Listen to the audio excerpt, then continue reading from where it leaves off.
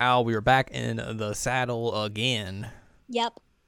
Just like the Aerosmith song, except I can't get that high pitched. Also, Aerosmith is terrible. I mean, you're not wrong. Terrible. I can't get that high pitched. My voice does not do that.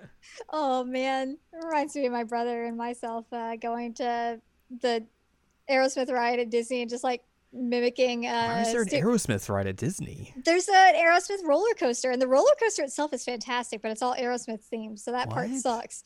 But like, you know that weird thing he does, that waka-ka-ka-ka thing he does. Yes. Like Keller and I were just doing that the whole time during the roller coaster.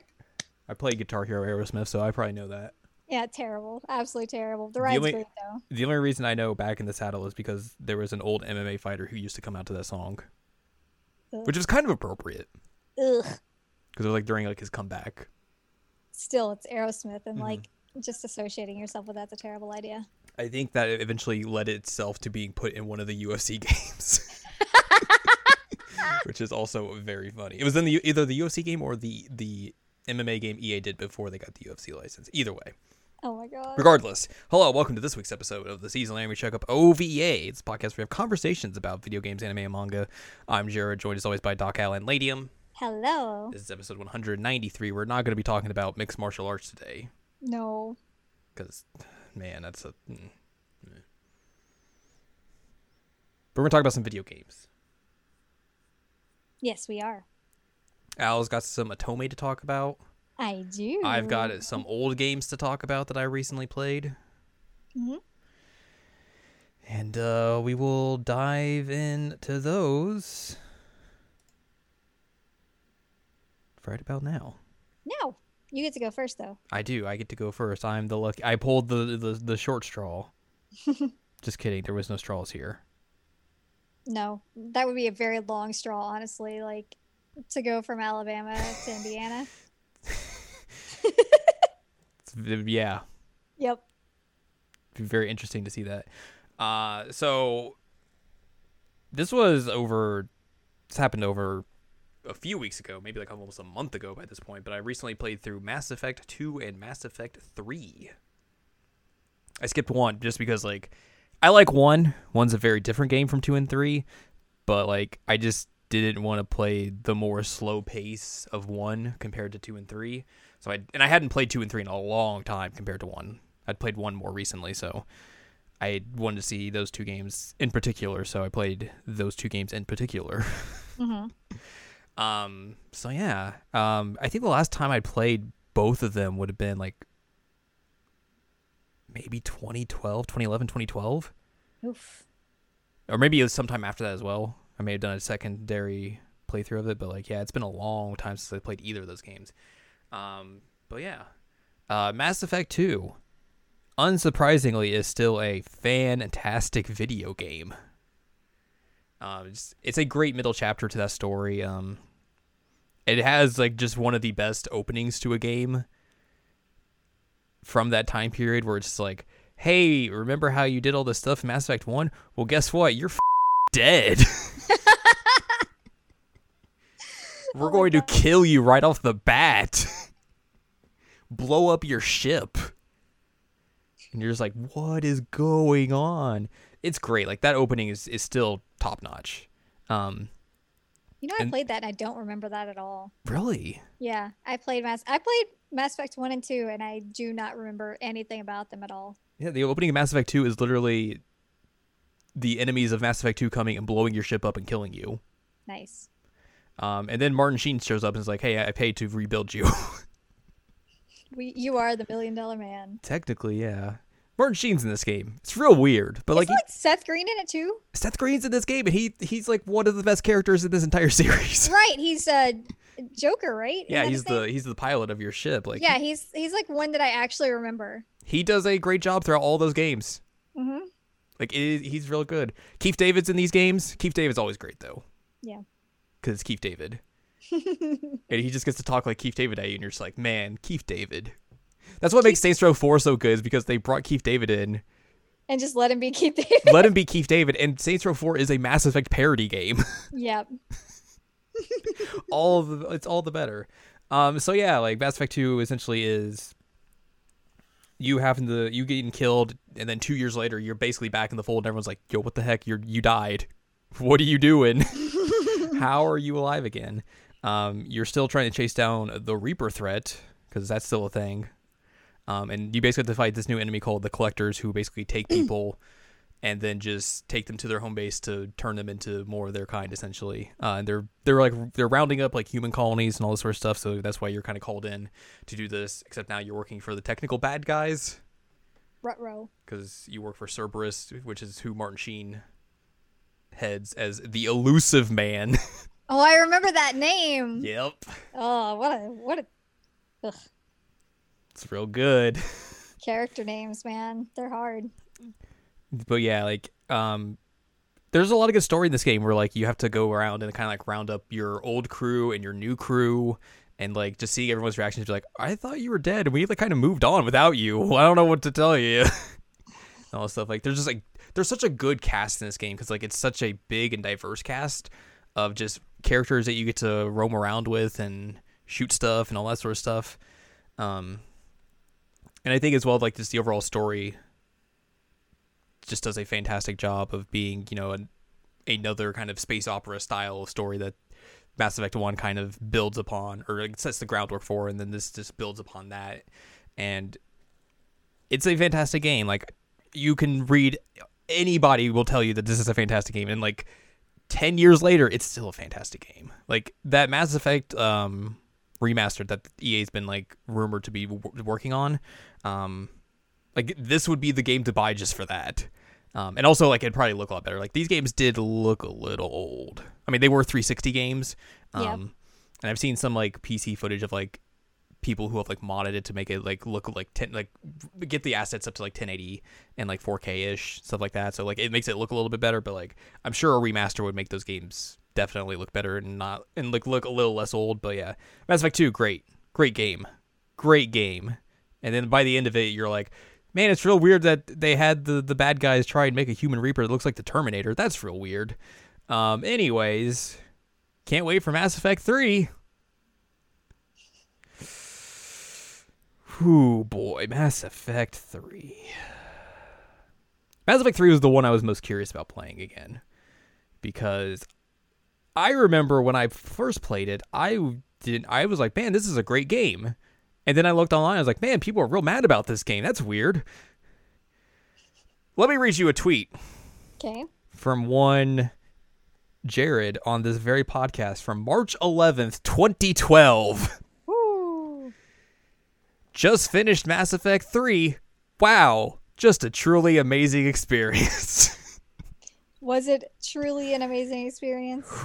Let me read you a tweet from Jared from this very podcast from August 8th, 2020, after beating Mass Effect 3 again. 2012 Jared was out here wilding. I think I like that one. You know, a lot of people talked about Mass Effect Andromeda and how, like, man, EA's really gotten off the rails. BioWare has really kind of lost their touch with the Mass Effect series. And like we talked about that game before. And the various problems that it does have. Mass Effect 3 was the beginnings of the problems with the Mass Effect series. Whoops. And I think it's part and parcel because of the way of, like, they pigeonhole themselves into a story that is, like, it's very hard to, like, write. Mm-hmm. Where, like, Mass Effect 3 is all about the Reapers finally coming to Earth, and basically this is the doomsday scenario. This is the apocalypse happening right in front of your eyes. And how do you write a story in that context where it doesn't feel like you're just going to end up losing at the very end? Yeah. How do you write a story that makes it feel like you have, like, some shred of hope when, like, you are going up against, like, these super duper Deus Ex Machinas that are just going to just rip and tear through everything, and that's what they've done throughout all of civilization, throughout the entire history of the galaxy. So I think part of the reason why, like, this game kind of just falls flat on its face is just because, like, they're just stuck in a hole of, like, having to write a story about that. Yeah. And, like, that's just not easy. But there's also, I think, other problems with this game where, like, I think technically it's kind of a mess. Like there was definitely parts where like the frame rate got real funky. There's like cutscenes where like characters are just freaking out for no reason. Like it was like, here's the camera is supposed to be on this character, but the character is not in the shot. Or they'll just like spazzing out in a cutscene and whatever. It's real weird. They cut down your crew of characters that you get to do missions with like significantly from Mass Effect 2 to Mass Effect 3. It's like Mass Effect 2 probably has like maybe 15 characters you can choose from to go on missions with. Mass Effect 3 has 6. Really? Yeah. Who are the 6? Are they ones that you've had before? Yeah, so you have Liara. She's bad because she wasn't playable in 2. Tali. What's his name? The dude Freddie Prinze Jr. plays. Freddie Prinze Jr.'s in this game? He's in this game, yeah. Oh my He's a new God. character. He's in there. Garrus. Okay. Because, of course, you got to have Garrus. Mm-hmm. Who else? Edie, the ship AI from 2, who now has a robot body. I mean, so do you technically. It's true. Also, she falls in love with Joker, and they go out with each other. Cool. Yeah. Good for them. And then the DLC character of Javik, who is a Prothean, who was like the ancient race that was like the people who like gave you the warnings about the Reapers coming. Uh-huh. So he's a playable character in this game, but again, he is downloadable content. And literally one of the most interesting characters in the entire game because you get to take him everywhere. And he's like, what happened to society in like the 50 billion years that I've been asleep, or 50,000 years, or however long it's been? Like he has like all like the most fascinating lines, like the most like fascinating storytellings with him, and he was DLC. Are you surprised? No. It's so shady. It's very shady. So like, yeah, it's a very truncated crew. You do get to go see like a lot of the people from 2 and 1 again, but they won't like come and hang out or like go do missions with you for the most part.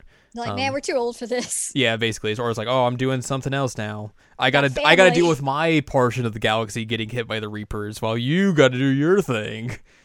But eventually you gather mostly your crew back and they will come help you. Because a lot of this game is basically just like you gathering up the rest of the galaxy to come help you fight the Reapers that are on Earth. Because the human race is very important.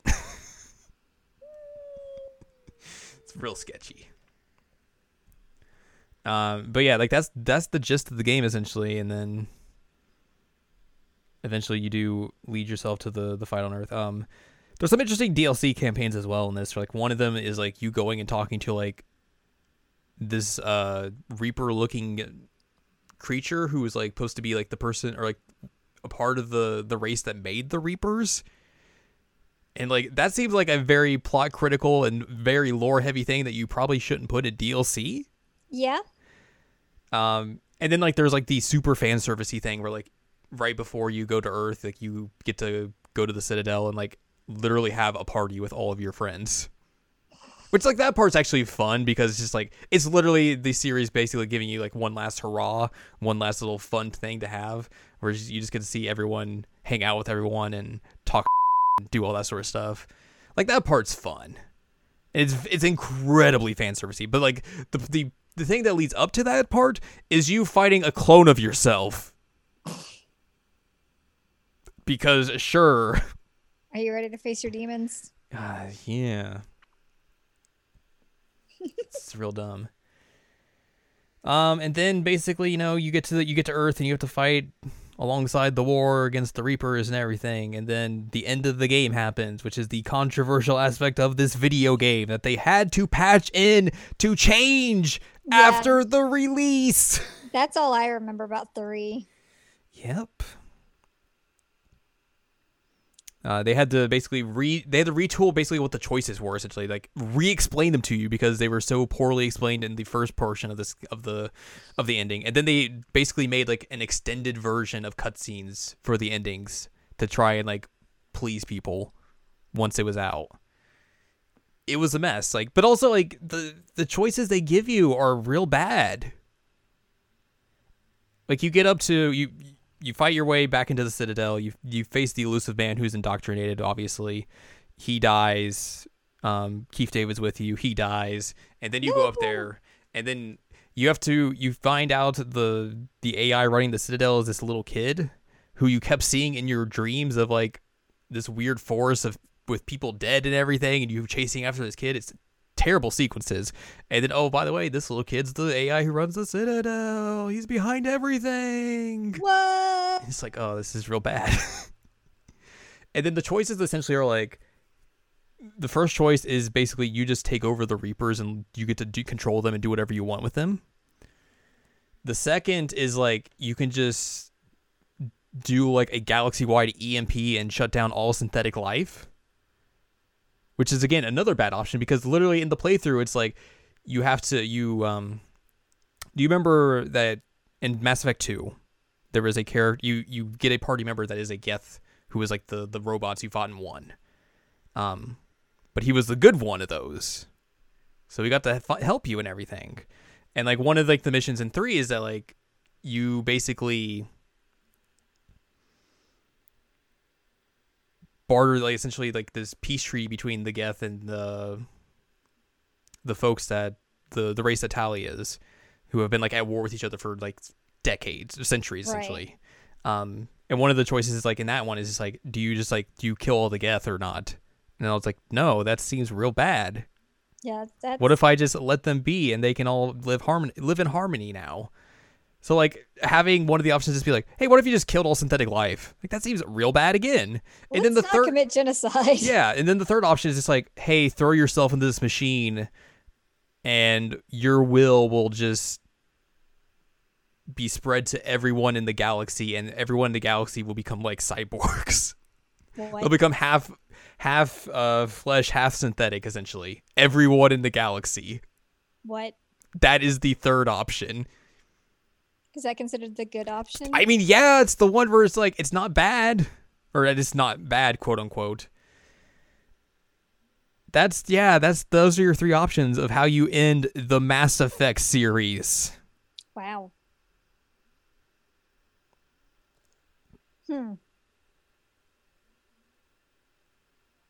Yeah. So I picked that one obviously because it was the least worst of the 2. And then like you see the Normandy crash land on this weird planet because they had to get away from everything kind of blowing up and you see everyone have like these weird green like synthetic things on their heads now and everything to symbolize like, oh, they're not all organic anymore. And then like the last shot is like the crew assembly. So in Mass Effect 3 they basically put this board up in the ship that's like a memorial board of like everyone who dies in the game. Mm-hmm. So like everyone who has died in your playthrough will show up on there, and then the last thing you see is them putting up plaques for you and Keith David. And that's the end of the Mass Effect trilogy. Wow. Yep. Okay.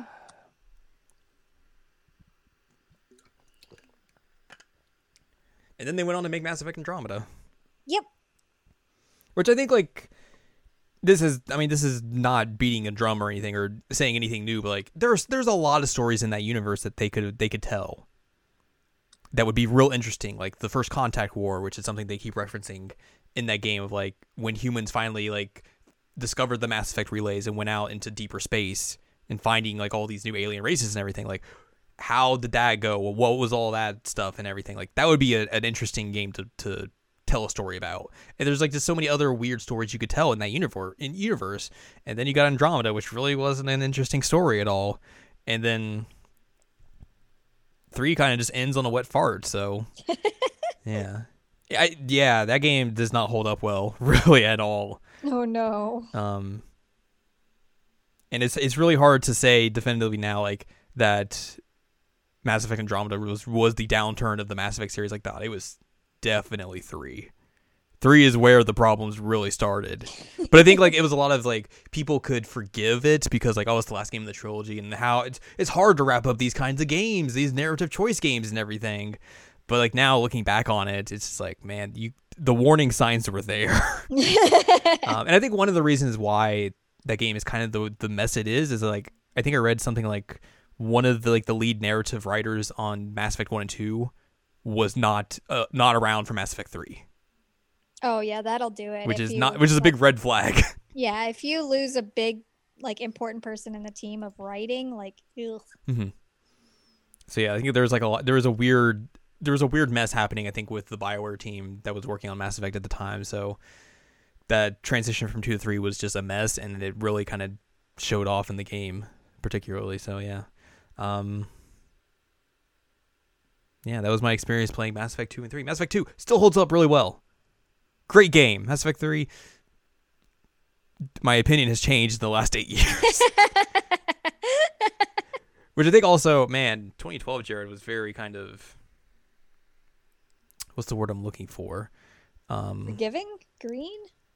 Maybe green, or not for a little bit forgiving, but also just like a little unaware of how brands will use social media. Because in that tweet, I definitely tagged the Mass Effect account, and they're like, "Oh, you really like the game? How did you play it? What'd you do?" And it's like, man, of course they're going to be finding positive tweets about that game when they were getting all over in that time frame. Yeah. And I was like, "Oh, cool! They replied to me. That's neat." So naive might be a good Yeah, word naive. for Like, it. 2020 Jared would be like, "Man, I'm super jaded. I'm not tagging a brand account. Are you kidding me? Get out of here." I only tag brand accounts when I'm mad. Like, I need someone to reach out to me now. Oh yeah. Even then, like I've said a company name in a tweet without tagging them, and they still replied to me, and I'm like, I did not call on you. Please go away. I mean, that's just the way social media is nowadays. I don't like it. It's gross.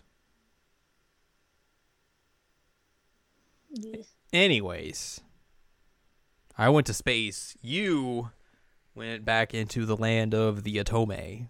I did. I went back to well, it's Tokyo technically, but You went Yeah. you went and played another controversial game. I did. Welcome to this week where we talk about controversial games. Yeah, I was An gonna unintended wait. theme. I was gonna wait until the update happened, but I got bored and I really wanted to play it, so I was just like, "F it, I'll go ahead." And I haven't heard anything about like when that update's supposed to be or anything. Which, granted, what they're so for clarification, you were playing the Color Cross Malice fan disc, Unlimited. Yep. which came out very recently, and immediately when it came out, people on Twitter were like, the script for this game is bad. Like, it is translated poorly, it is proofread poorly. Like, what happened here? To the point where, like, someone on Twitter like was spreading around like a spreadsheet to like tell people like, hey, if you find a mistake, put it in the spreadsheet, and then eventually I'm going to send this off to I think Access Games, it's the publisher for this game. And then they did that, and then Access like got back to this person and was like, thanks for letting us know about this. We're gonna start working on a patch for now. Which is like, oh buddy, that's a mess. So yeah, you played the non-patched version. I did. Like I said, I don't think I've seen like where they've mentioned when that new patch is going to come out or anything. But like with some of the stuff I've been seeing on Twitter and everything, like I would assume that's not going to be a very quick and easy fix. It's not as bad as it seemed. And I mean, like, you have to remember that we played through Code Realize fan discs, and like they had like HTML code showing up in some of their boxes. So like, it happens, and I'm not surprised by it. And for the most part, like the worst offender of it is that every once in a while, like the box that the text would live in just didn't appear, but like the text was still there, so you could read it fine. It's weird. But like that was the weirdest thing that happened. And like every once in a while, you'll have like a word or two repeated in a sentence, and it was like whatever. Like I just read through it. So like it's there are errors, and that is undeniable. There are issues with this game. Does it make it unplayable? No. It just seemed like it was a little bit more egregious than say some of the other releases have seen, like error wise. Yeah, I mean, should games be released like this? No. Like they should not have this kind of issue. Um, that being said, it is a very, very text heavy game, and they got it out. It didn't take that long, did it? I mean, the Fantasy thing came out like last year, a while ago. It had 2 guys doing the translation, so yeah, probably underpaid as well, let's say. So yeah, I would guarantee. So like it's, I'm pretty sure like it's not entirely on those guys. Yeah. But like I said, it doesn't make it like unplayable. I got through it fine. I didn't suffer that much. There were a few times I was like, oh, that word repeated. Okay, I'm just gonna pass by that. That's fine. And you only had like one instance where you had like a parenthesis show up where like it like at the end of a sentence where there wasn't supposed to be a parentheses. I'm like, all right, just random parentheses there. But it's not excusable. Because it is like probably a full price game. I don't even remember what I paid for it. But I also understand like there were 2 dudes working on this translation. Yeah. And it is a very text heavy game. Like literally that's all it is. So I'm glad that they are doing a patch because the game really deserves a patch. And they really need to fix the whole like text box disappearing thing. There were a couple times too that like the text would actually go past the text box. And so you'd have to like hit up on the like review so that you could actually see the last sentence. So like I would prefer that to be fixed. Yeah. But anyway, I got through it. Well, I got through most of it. At one point I was just like, no, this is too much for me, and I quit. If I could talk about that. You could. Yeah. So Color Cross Malice, this is a fan disc of the Atome that I don't even remember what year it came out, but I have it on the Vita and it was fun. It was great. It's pretty high on my official ranking of Atome. It is number 4. Number 4. I want to say that was like 2017 or 2018. It was because that was a part of the summer of Atome, wasn't it? Or maybe around that time? Because Seven Scarlet and the Psychedelica games were Summer of Atome. Okay, so maybe this was 2017 then. I was still in DC when I played it. Well, I can tell you when we've talked about it. Okay. By looking it up on my website. The website! If this search function will work. So this was episode number 40. Wow. Part of a grab bag. Wow. And we did this episode September 16th, 2017. Okay, wow. Oh, things are about to get real bad for Al at that point. Oh boy. Yeah, no kidding. So yeah, I really liked the original game. I thought it was a super fun game. Had some interesting themes, especially the whole idea of like the corrupt police force. And initially I was a little iffy on like replaying these because I'm like, it's a really bad time to do anything like police related in my brain right now. So I didn't replay the original when I bought it. I do have it on Switch, but I haven't replayed it. I plan to do that at some point, but like the whole gist of Color Cross Malice generally is that like the cops are super corrupt. There is this terrorist event going on that's been going on for almost a year. Shinjuku shut down, but like under quarantine, and every person that's over the age of 18 is issued a firearm. Like it's all chaos, and everybody's like, the cops can't figure out shit, which, shocking. Yeah, and so you play as Hoshino, Ichiga Hoshino, and she is a rookie cop. And you end up getting a collar thrown on your neck, and you end up meeting hot boys and dating them. That is the gist of it. So this is picking up pretty much like soon after the events of the first game. It starts off with a prologue during the events of the first game, which is interesting. That you meet up with this guy, and I don't even remember his name. He doesn't really matter. But he shows up in the prologue and is like, "Hey, I have a friend who went missing, and this is an issue. I need your help finding him." And so, depending on what you choose in terms of like, I want to go investigate the apartment, or I want to investigate the computer, or, I want to do this or that, depends on, who you're going to unlock in terms of dating the guys this time. So the guy for the prologue only comes up again once in a different route, but turns out that he is part of Adonis, the terrorist group. And yeah, so he's a part of it. Then they just kind of like ignore that prologue entirely. And to post Color Cross Malice to date the guys.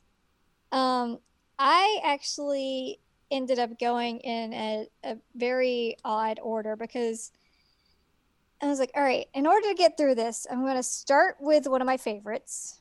I'm going to go to my least favorite, then my next least favorite, and then the next one who I actually generally like, and then my other favorite.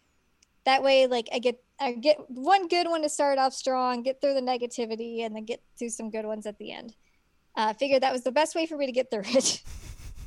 So that adds up to, let's see, I did Kei Okazaki's route first, Takeru Sasuka's second, God, I'm going to say this name wrong, Kageyuki Shirashi, his third, Mineo Inamoto was next, and then IG Yanagi was the last one. So that was my order. Also, hilariously, you get text messages from these dudes all the time, and they have stickers that are like specifically for them. And so, like, Kay has a sheep who like holds onto a little pillow, and like one of his things in the first game is that he just like carries around a face mask and falls asleep wherever he is. So like the sheep was a cute choice for him. Which, God, I wish I could fall asleep wherever I was. Like, that'd be great. Takeru has like a dog, I guess. I don't know, with a donut. Bork bork. Shirashi has a white cat. I still don't know what Inamoto's is. It's like a pink blob, but it's wearing like a samurai hat and an eye patch. I don't know what the pink blob is supposed to be. And IG has a wolf with a cigarette. Because, yeah. All right. Edgy. I mean, he is trying to give up smoking when you're in the route. One thing that is different about this, and it's at least done in a way that's not as egregious and terrible as Love Letter from Thief X. Oh boy. But they all want a bone in this. All of them. Which I don't remember how old the guys in that one are, but the guys in this one are older too. Like, Shirasi's 29, Yadagi's 28. I think Takeru's 26. No, Kei's 26. Takeru's 24. Inamoto is 23. I think that's all of them. So they're all like grown adult men, but they all want to bone you.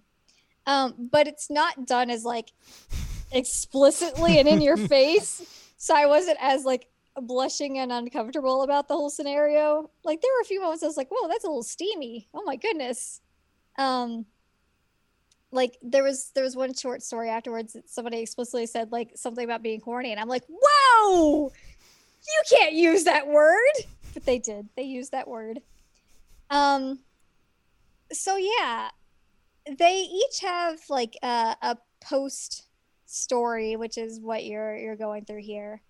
Kind of what you'd expect from one of these kind of games.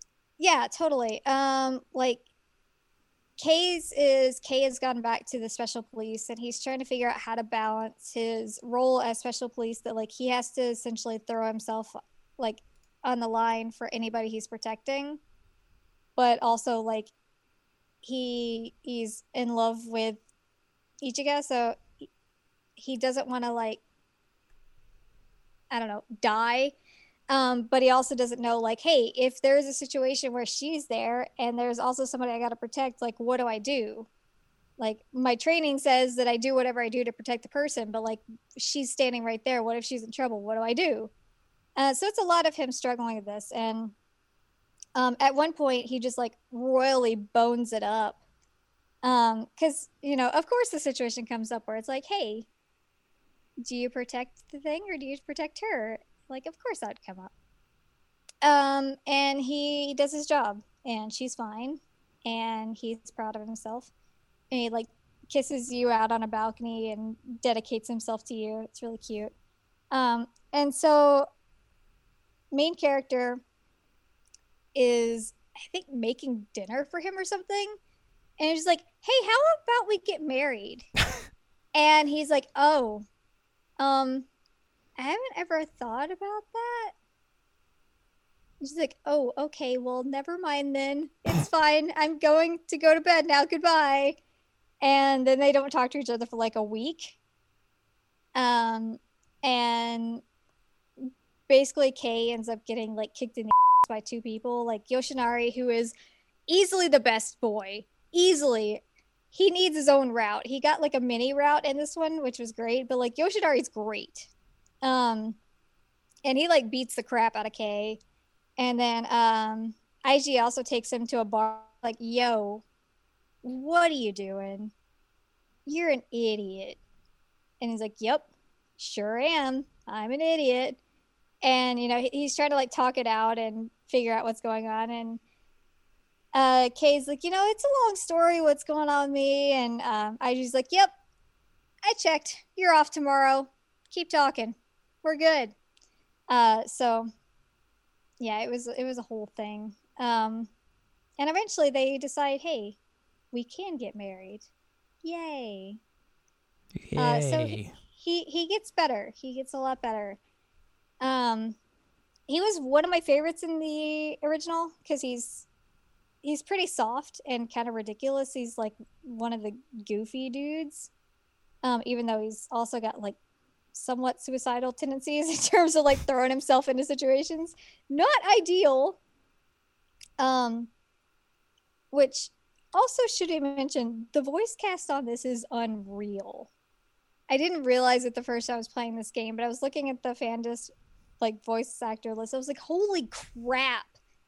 Like their entire budget went to that. Guaranteed. It's insane.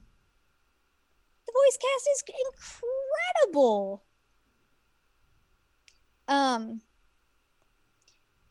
My issue with his is that like it's kind of the same stuff they were dealing with in the last game. Mm-hmm.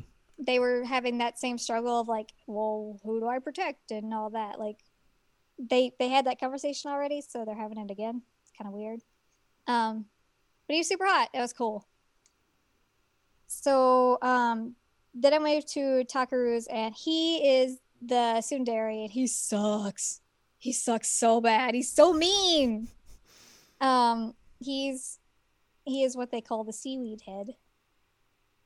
And he is very sensitive about his height, which like I get that. Because I think he's like 5'6" or something.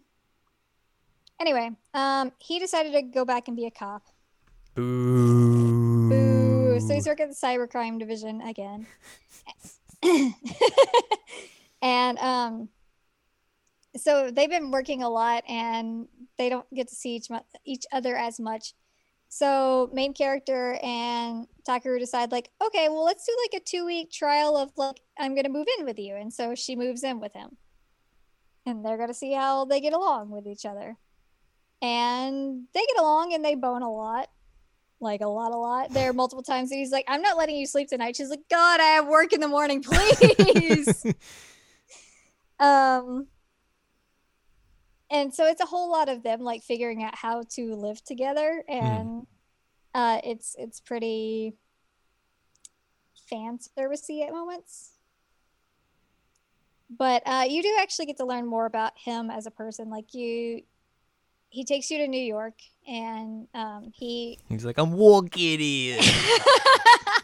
Well, I mean, his backstory is that he lived abroad for a good portion of his life. Forget about it. And his mom died in due to gun violence, and so he takes you to his mom's grave in New York, and I'm grieving here.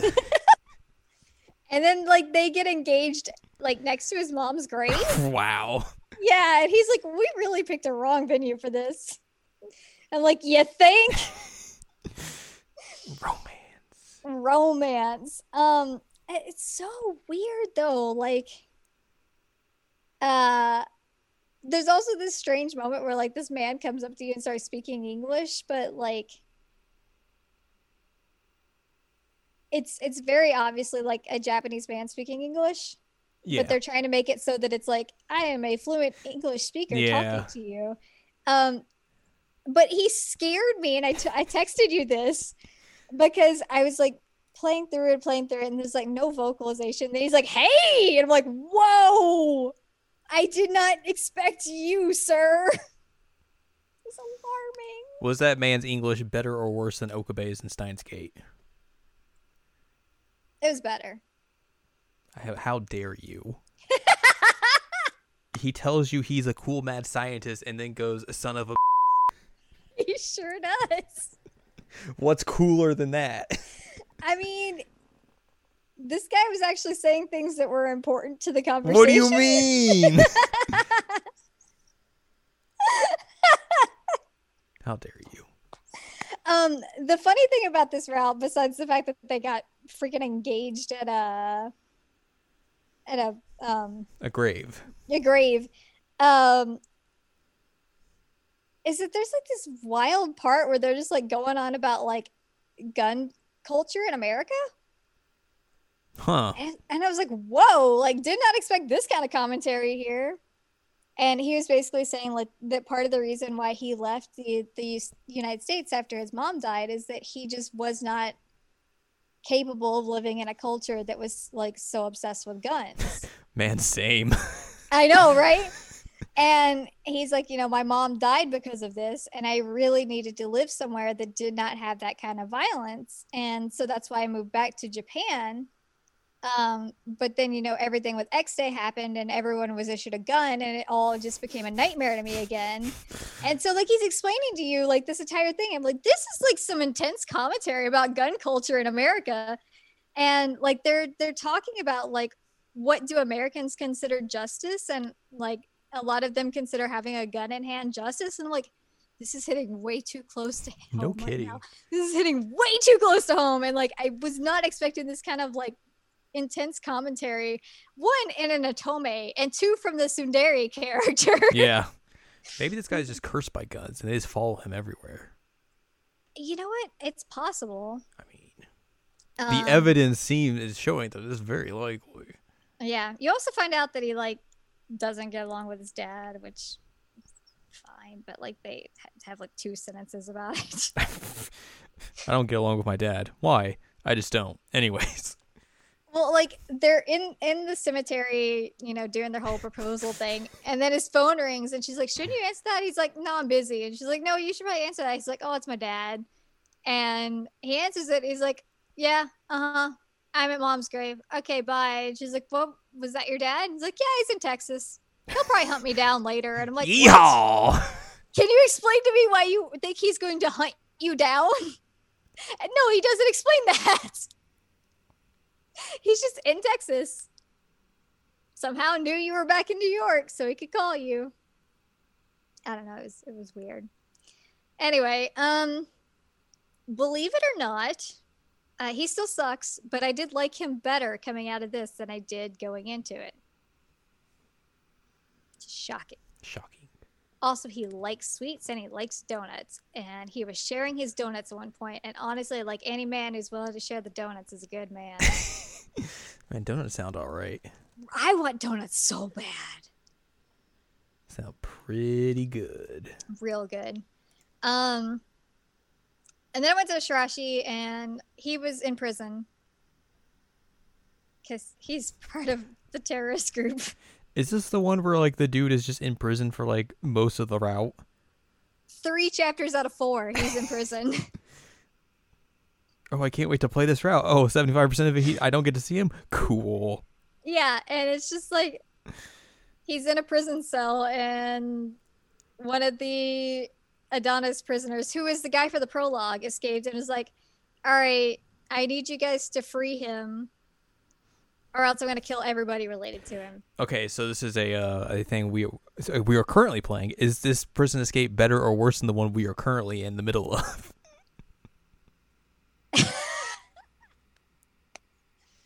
I mean, we don't know the details of how he escaped. We don't know if he had to go back and forth between stay and leaving. Just keep climbing through the toilet. No, we don't know, unfortunately. But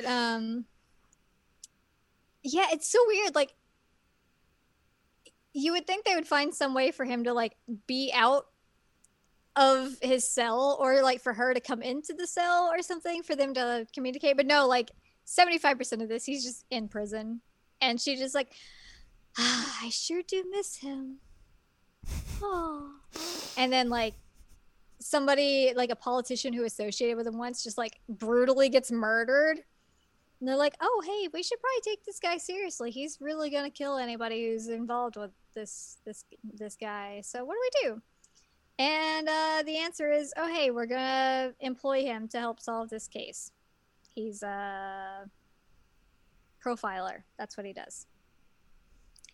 So essentially they like talk a little bit how he was brainwashed in Adonis, and how like Ray, I think was the guy's name, gave him a pair of shoes because he expected a lot of him. And then the dude who escaped was like, you got 2 pairs of shoes, and that's not fair, and that means that he loved you more than any of us. And he's like, no, I only got 1 pair of shoes. I don't know what you're talking about. I kept them. I still have the shoes, but I only got 1 pair of shoes. And then it becomes a thing at some point that like he calls in IG, and IG's like, oh yeah, he sent me the 2nd pair of shoes. I've been holding on to them for you. And it says like, when he feels like he can walk on his own 2 feet, give him these shoes. I'm like, what is this? This man's 29. Can't he buy his own shoes? It's so weird. They get to go to an amusement park because of terrorist threats to the amusement park. And they get to smooch on like a Ferris wheel. And then she ends up getting locked in the cell with him at one point, and she makes rice balls with him. What? He makes a giant rice ball and gives it to her, and she's like, this is very huge, but thank you. I can see you put all of your heart into making this for me. That's how that works. Yeah. So yeah, eventually like they're able to undo his evil schemes and take the other guy in. And the epilogue for the best end of this is that he is out on some form of like probation, and he has to go work with the orphans that were involved with Adonis or X-Day or anything, and has to like go read for them and go like do their laundry and stuff like that. And they end up getting engaged in the sheets.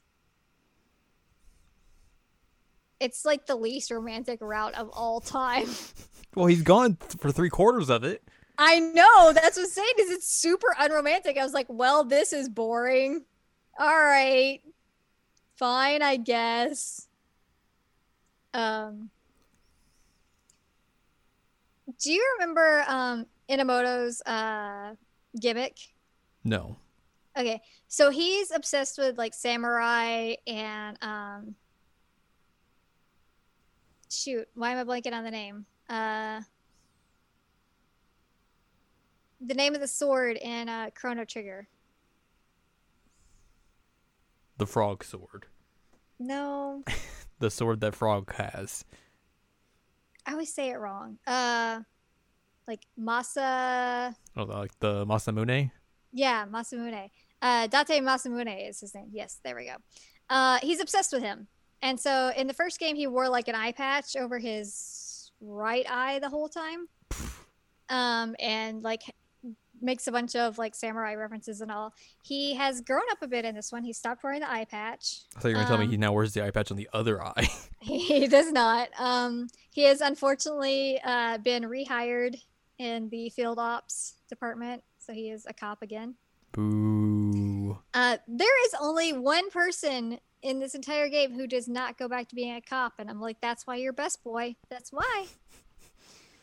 So yeah, they work in the same building now. So like, let's eat together. This is fun. Everybody's like, oh my god, these guys. So he moved out from the detective agency, and he has an apartment that's next to Hoshino's, so he can visit her and the little brother. Which they end up getting like this weird bromance. So like, him and the little brother like hit it off and become super good friends. And I'm like, all right, I guess. Fine.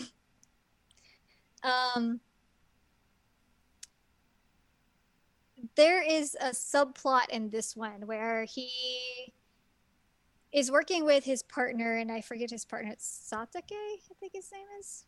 Anyway, he's working with his partner, and they find this girl who, like, there was an anonymous phone call made to the police of like, she's going to be judged by Adonis. And they find her, and there's a knife, and her legs are all cut up, but like there's nothing around her, and they haven't seen anybody. And so Inamoto's like, I'm gonna take you to the hospital. This is a little weird. And she ends up like kind of like attaching herself to him and wants him to keep talking to her. And while trying to solve this case, he eventually figures out like, oh, it was her. She did it to herself. She was trying to judge herself so that like everybody would leave her alone and stop bullying her at school and da da da da da. So that's like what drives this, but it's really not all that important actually. It's really just a whole lot of him like figuring out how to be a cop again, and also how to be in a relationship since it's his first relationship. We also learned that he has no idea how bras work. There is a specific part where he is just like, I don't know what I'm doing here, which is really funny. They actually like go into some detail about them in their first time. Just it's like, whoa, Weird. all right, yeah.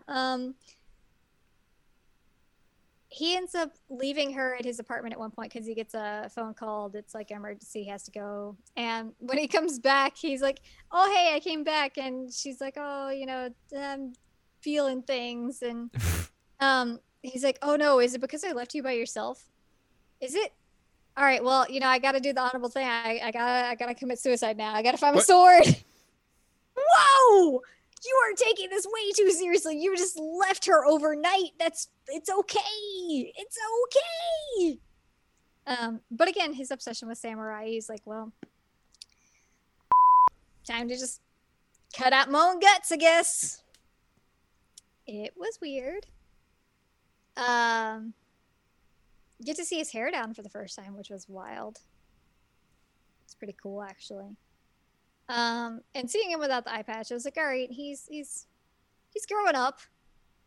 He has two eyes. His two eyes. I mean, even if he only had one eye, like it's fine.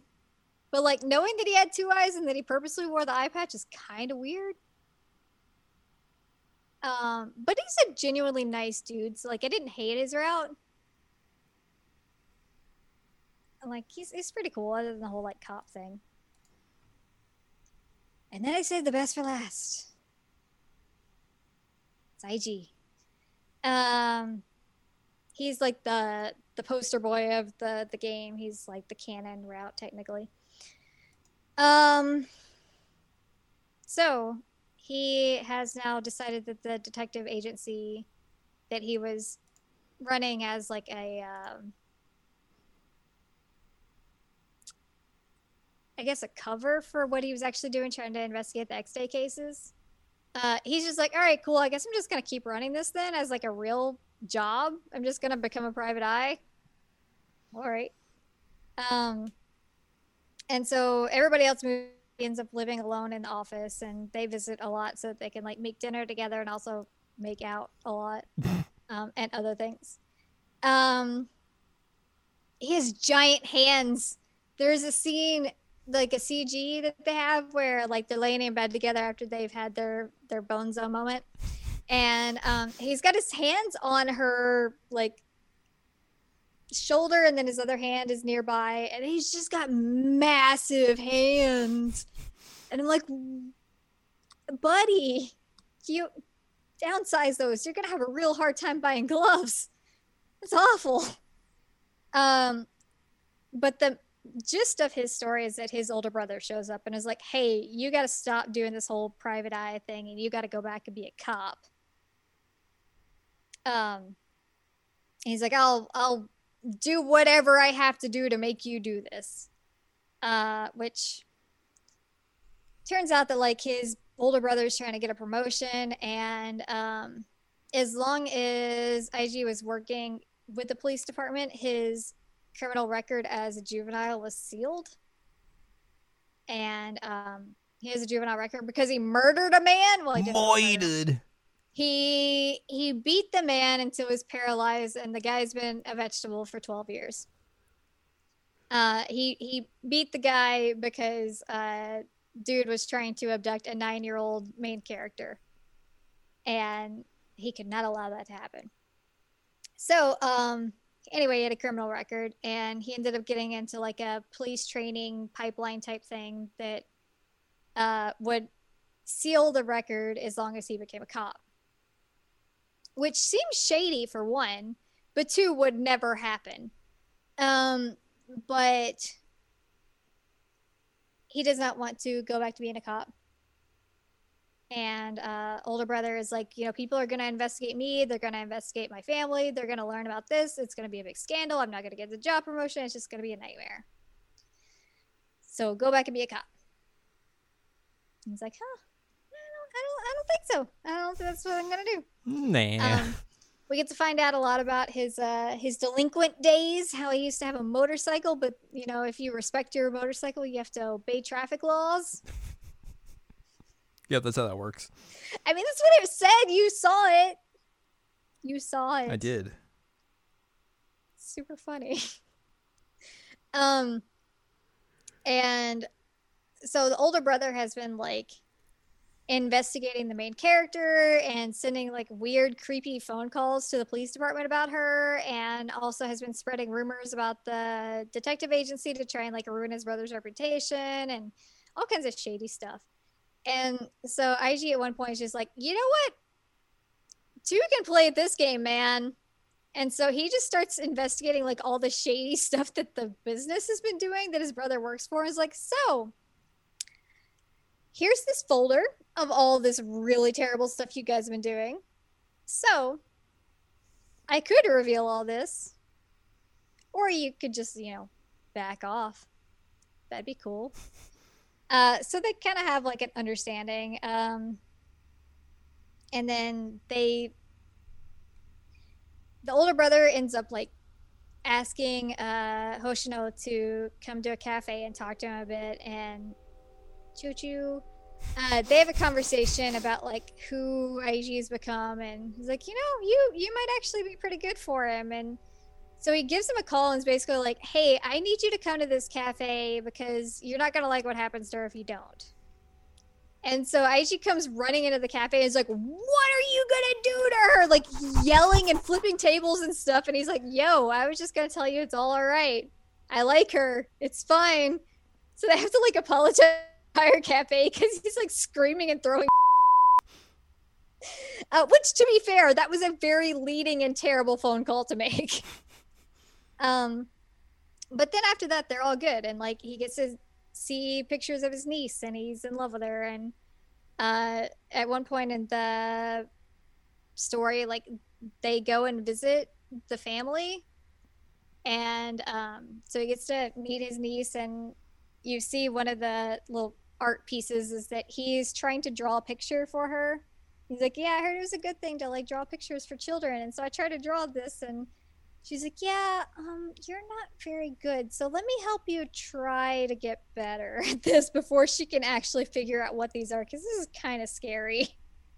It's like this weird princess and crayon drawing. Um, and then you get married. Like that's the best ending for him. Is he's the only one that actually you get the CG of getting married. But yeah, there's a lot of boning in that one. There's like this whole side plot of like she asks Inamoto like, what a guy's like, Bonin. what a guy's like, and he's like, oh, you could try this and this. Oh, no, that doesn't work. Okay, so here's what you should do. You should actually just show up in his shirt. Just show up in his shirt and nothing else. He'll love it. And so like that comes up very early in the very like last part of it is that she's taking a bath at his house, and then she's like, oh man, I don't have any clothes, I'm just gonna put on his and then come out, and it's like, oh, you're seducing me. Whoa. So she's like, oh, Inamoto was right. He's like, what are you talking about him with? Like, what is this about? This is great. There's a lot of comedy in some of these routes, and then there's also one where they're just in prison forever. The peak of comedy. Yeah. There is some cute side stories. One of them is Kazuki Hoshino, who is her little brother. You get to learn about him meeting Akito, who is one of the X-Day enforcers, and how he also got to meet what's his name? Ishiki, I think is his name. Chota Aoi's character, the one with the bats. Aha, Batman. And so this is not a romance route. It's just like, hey, this is how they got to be friends. This is how he got to meet Ishiki, and this is how Ishiki decided that he would join his band. So it was cute. Kind of sad because Akito ends up in prison, but the other two are more romantically focused. One is Minagishi, who is like the basically he's in charge of all the cops. I don't know, commissioner, is that the right word? That sounds like a police chief. One of those. No, I think he's commissioner. Anyway, he's like dropping by the police department and becomes like interested in her and says some real weird stuff, and then eventually like asks her out on a couple dates, and like she gives him chocolate at one point. He's like, is this friendship chocolate because it's Valentine's Day? And they end up having this whole conversation of like, well, did you make this specially for me? She's like, yes, I realized you don't like sweet, so I made it bittersweet. And he's like, oh, so it's not friendship chocolate. I'm like, you are way too old for her. You need to back off. Stop being a weirdo. It's so weird. And like he takes her to this really fancy restaurant that she's very clearly uncomfortable being in. She's also very uncomfortable that like this is her ultimate boss. And he's like, oh, I kind of have a thing for you. You're pretty cool. I like you. So yeah, it was trying, but I didn't like it. But the one I did like is we finally got a mini Yoshinari one. Yeah. So I mentioned earlier, Yoshinari is Kei's like underling. It's his partner, but his like under partner. I don't know what those are under called. partner. Yeah, I don't know what those are called. It's like his subordinate. Sure. That's a better word than under partner. So he's in special police as well, and he is also tasked with protecting the detective agency and Hoshino.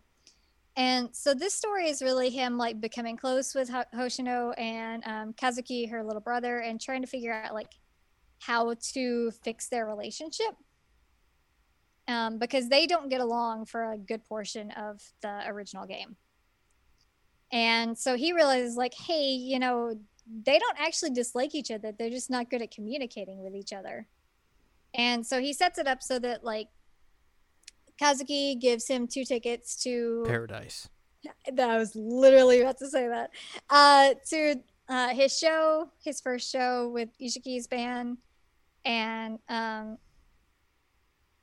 Ichika's like, I don't really like music, but like, yeah, sure, I'll go with you. And then ends up like crying and loving it, and you know, it's her brother, and then a guy tries to shoot them, and Yoshinari has kind of the same issue as Kei, that like, hey, you know, if worst comes to worst, what I do, like, you know, I was hesitating there because I really care about her. Oh, by the way, I think I'm in love with her. But also like I needed to take that guy down so they didn't kill anybody. You know, I'm letting this get to my head. I'm letting it get to my job. I have to step away from this. I can't have feelings for her. So he just really like gets them to get along with each other and then like steps back. And so then you get later in December and he's standing outside her apartment doing his job and like freezing his butt off, which I showed you the art that they do for that's him just bouncing up and down. And she walks up and is like, oh, hey, you look cold. I got you a scarf. I had to like make sure that I got the right material and the right color. And he's like, oh, this is nice. Also, I'm in love with you. And so he kind of like admits everything. Like, I have feelings for you. You know, this is kind of a bad situation. And, you know, I hope that maybe eventually we'll go on a date. That would be really, really cool. And then Kei shows up and is like, so are you trying to ask out your target on a date? Is that what's happening here? He like takes the scarf away from him and like starts trying to beat him up. But yeah, it ends up being a whole thing of like, you know, eventually they are going to go on a date. And I really liked this one. It was super cute. Yoshinari's a really cool guy. Apparently he was in a gang and no one bothered to mention that until like this game. And at one point I showed you like, it's like, oh yeah, he was in a gang, and you know, due to his privacy, we can't tell you more about it. I'm like, no, I need to know more about this. I really need to know more about this. This is crazy. Apparently he was like the second in a gang and like drop kicked people constantly or something. I don't know. That's how that works. That's what I've learned. The last story I did not do. I did part of it until I realized what it was, and I was just like, nope, I'm not interested. But it's the Adonis story. And essentially, yeah, that's Max. Essentially what this is that it follows the bad ending of IG's route, that like literally everybody but Takaru's dead. Like her brother's dead. All the love interests other than Takaru, they're all dead. Real bad. And so she joins Adonis and ends up coming up with the idea of like, oh, I'm just going to like lay low for a couple years and they're going to take out Zero. Not on a date, like murder him. And so you have to like get to know some of the enforcers, and eventually there are two routes in this, and one of them is like you get to date the guy who is your former coworker in the police department, or murder suicide. And I was just like, you know what, this is just none of this is interesting to me. I don't like this whole like super dark edgy stuff. I don't like the idea that like everybody I've actually cared about in this game that like you made me care about's dead. Like I don't know. I'm good. So I just quit. Yep. I didn't finish it. You know I didn't finish it because I was talking to you when I started it. I'm just like, no, this is not what I came here for. So I was done. As for like side content, it's got like a side section for each of the guys where you get to like have a texting session with them. There's a short story with each of them. A lot of times it involves boning. And then there's also like a voice recorder with them where like the main character is asking questions about them. Like, you know, what's your favorite thing? What could you not do without? Like, what are your goals for the future? That kind of stuff. And then the album, so you can see all the CGs. You unlock a special CG if you get all the CGs. And that's really it. Like I said, I didn't finish it because that one route seemed stupid. And not stupid in the sense of like, I'm not into that. Yeah. But yeah, I played Color Cross Malice Unlimited. Is that what it's called? Unlimited? I think it's what it's called. You would know more than I would. I think that's what it's called. I said it earlier, and then I'm like, is that what it's actually called? Unlimited, yes. It is called Unlimited. I probably missed lots of details because like it's a long game. But anyway, that's the gist. IG is still best boy because he is not a cop. That being said, give me a full Yoshinari route, guys, you cowards, because he is great. If they make another fan disc, I expect that, and if they don't give me that, I'm going to riot. I also think it's really nice that IG is trying to stop smoking for the main character because that's a good thing. That's like his only negative at all is that he smokes. Otherwise, he's like perfect. He like cooks. He's got like a cute, gentle side. Like he's got the whole thing where he like goes on a date with you and drinks like out of a heart-shaped straw and stuff. It's like, oh, that's so cute. This is the one part where he's like, a woman dreams of getting a duplicate key. Oh, like yeah. He's adorable. Anyway, but he smokes, and so I'm glad that he's trying to stop. And even somebody says to him in his route, like, you know, women don't like that, right? I'm being the bad boy. I mean, he was a delinquent. And like her little brother at one point asked him, like, so did you like dye your hair blonde and like have a baseball bat and ride a motorcycle? And he's like, well, I did ride a motorcycle, but I always went the speed limit. He's like, well, why did you get the motorcycle you got? And he's like, because it looked cool. Why else would you get it? So that was kind of funny. Anyway, that's it. I played the game. I got more Tome. Well, are you ready? Now that we're done with that, it's time for what everyone's been waiting for.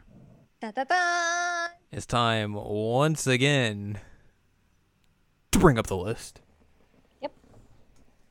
The list known as Al's official ranking of Otome. Mm-hmm. Time to update the list. 17 entries are already on the board. We will soon have an 18th. I can't believe I played so much Tome. So let's find out where Color Cross Malice may be unlimited. Who knows? You can call it whatever you want. We'll rank here on the official ranking of Otome. Al, is the Color Cross Malice fan disc better or worse than the KFC dating sim? It is better than. No, I'm shocked. Is it better or worse than Amnesia? It is better than. Okay. Is it better or worse than Hakuoki Kyoto Wins? It is better. Is it better or worse than Love Letter from Thief X? Better. Is it better or worse than Psychedelica of the Ashen Hawk?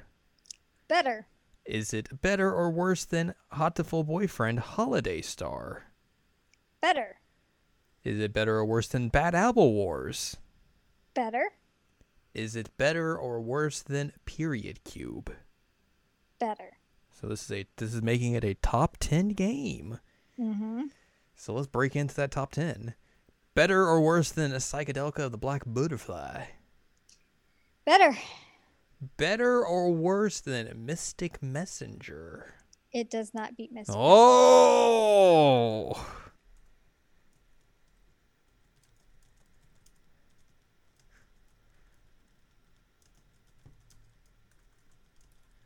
That's what it's called. It does have little, like, though. All right. So coming in at number 9 on Al. Oh, God. Oh, God. Al's official ranking of Otome is Color Cross Malice - Unlimited -. So now we are at 18 games on the list. Wow.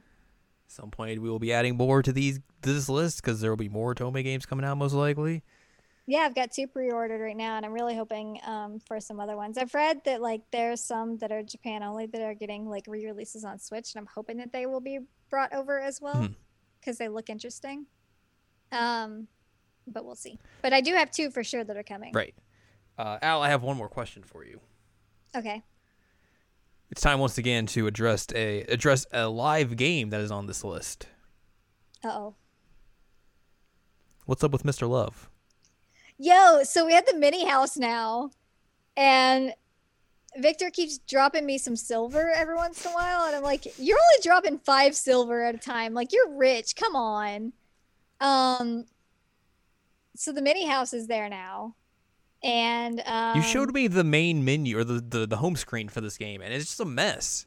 It's a huge mess. There's so much going on. How would a new player come to this game and be like, oh yeah, I know everything I need to do in this game? You wouldn't. There's no way. I mean, it's just chaotic. It's so chaotic. Like, I can't even do everything I'm supposed to do every day on it because I'm just like, I don't have enough time, and I'm like a grown woman with a job. So like, it takes forever for me to actually do what I need to do in it. But at the same time, I'm just like I got a new card of Victor yesterday. Yeah. And he was so soft in it. And I'm like, oh, you're usually so tsundere, and you're being real soft and like encouraging and like saying I'm doing a good job. And I just really appreciate that. It's this like pool table card. Yeah. I don't know, man. I don't know how people would even get into this. Like, there's a Paige Shaw card right now that I'm like, nope, not doing that. I'm just gonna live without an SSR Shaw, I guess. But they just keep adding more stuff, and I'm like, eventually this entire home screen just gotta be icons. It's gonna be buttons to press. Yeah, I'm just gonna be like, I can't. Like, this is my sanity. And like, the mini house wants me to like gift him things, but like some things he doesn't like, and he gets mad at you if you give it to him. But it changes every day, so like sometimes you can just make him mad accidentally by giving him this you gave him yesterday. Cool. It also glitches in hilarious ways that like you can. There's a button where you can have you both sit on the couch, but if you press the button, he will actually go and sit on the couch normally. But the main character just like sits floating in front of it. And she just like, you know what? I can't sit on this fancy couch. It's too expensive. I just have to float. I'll hover in front of it. Or like one of my friends who plays it had a situation where like she was asleep on the Shiba Inu couch. And he just like came in and sat on her. No, that's a feature, not a bug. I think you're right, knowing Victor. But he like, you know, will get on that couch sometimes and take off his shoes and start reading. But he just sat on her while she was sleeping. But you have to like do housework and stuff to unlock furniture. I'm like, he should be the one paying for this furniture. He's rich. I'm not. I am poor. But he's giving you 5 silver. 5 silver. It costs like, I think it's like $6,000 to get this grandfather clock I'm adding up for right now. Hold on, I'll tell you. No, network reconnecting. How much is this grandfather clock? Oh, ooh, 6 silver. Thanks. 4,200 silver for this grandfather clock. That's a lot. And then if I want to get this bookcase up here, that is 6,250 silver. He gives me 5 at a time. Otherwise, I have to do housework in order to unlock it. Well, with all that being said, Capitalists. Does Mr. Love move at all on this list today? No, I can stay where it is. Okay. I still like it, even though like sometimes it's infuriating. Well, I didn't know if it was like, going to move up or not. Oh no, it's gonna stay where it is at the moment. Okay. Unless they keep giving me soft Victor, and then maybe it'll go up. Well, that's all I got to ask about the ranking of Otome then. I can't wait for us to talk about the anime though. Cannot wait. It will be an experience. But that's gonna do it for this episode then. Yep. So if you'd like more from us, go to seasonlanguagecheckup.com or sac.cool, so where you can find past episodes of this podcast and other podcasts like Season Language Checkup and Season Language Checkup Jared Now Watch. You also find columns and reviews on the site as well. If you'd like more from Anladium, go to anladium.com. She's got columns and reviews. And you can follow us on Twitter, twitter.com/animecheckup. And you can support us on Patreon, patreon.com/SACOVA. Buy us a slice of pizza. Get access to unedited versions of the podcast, bonus episodes, all that fun stuff. Yay. Next week, we'll probably talk about some co-op games we've played, maybe. Yeah, maybe. Depending Probably. on how long this takes us to get through one. Talk about that. Who knows? Maybe we'll talk about Michael Jordan. Maybe. We'll see.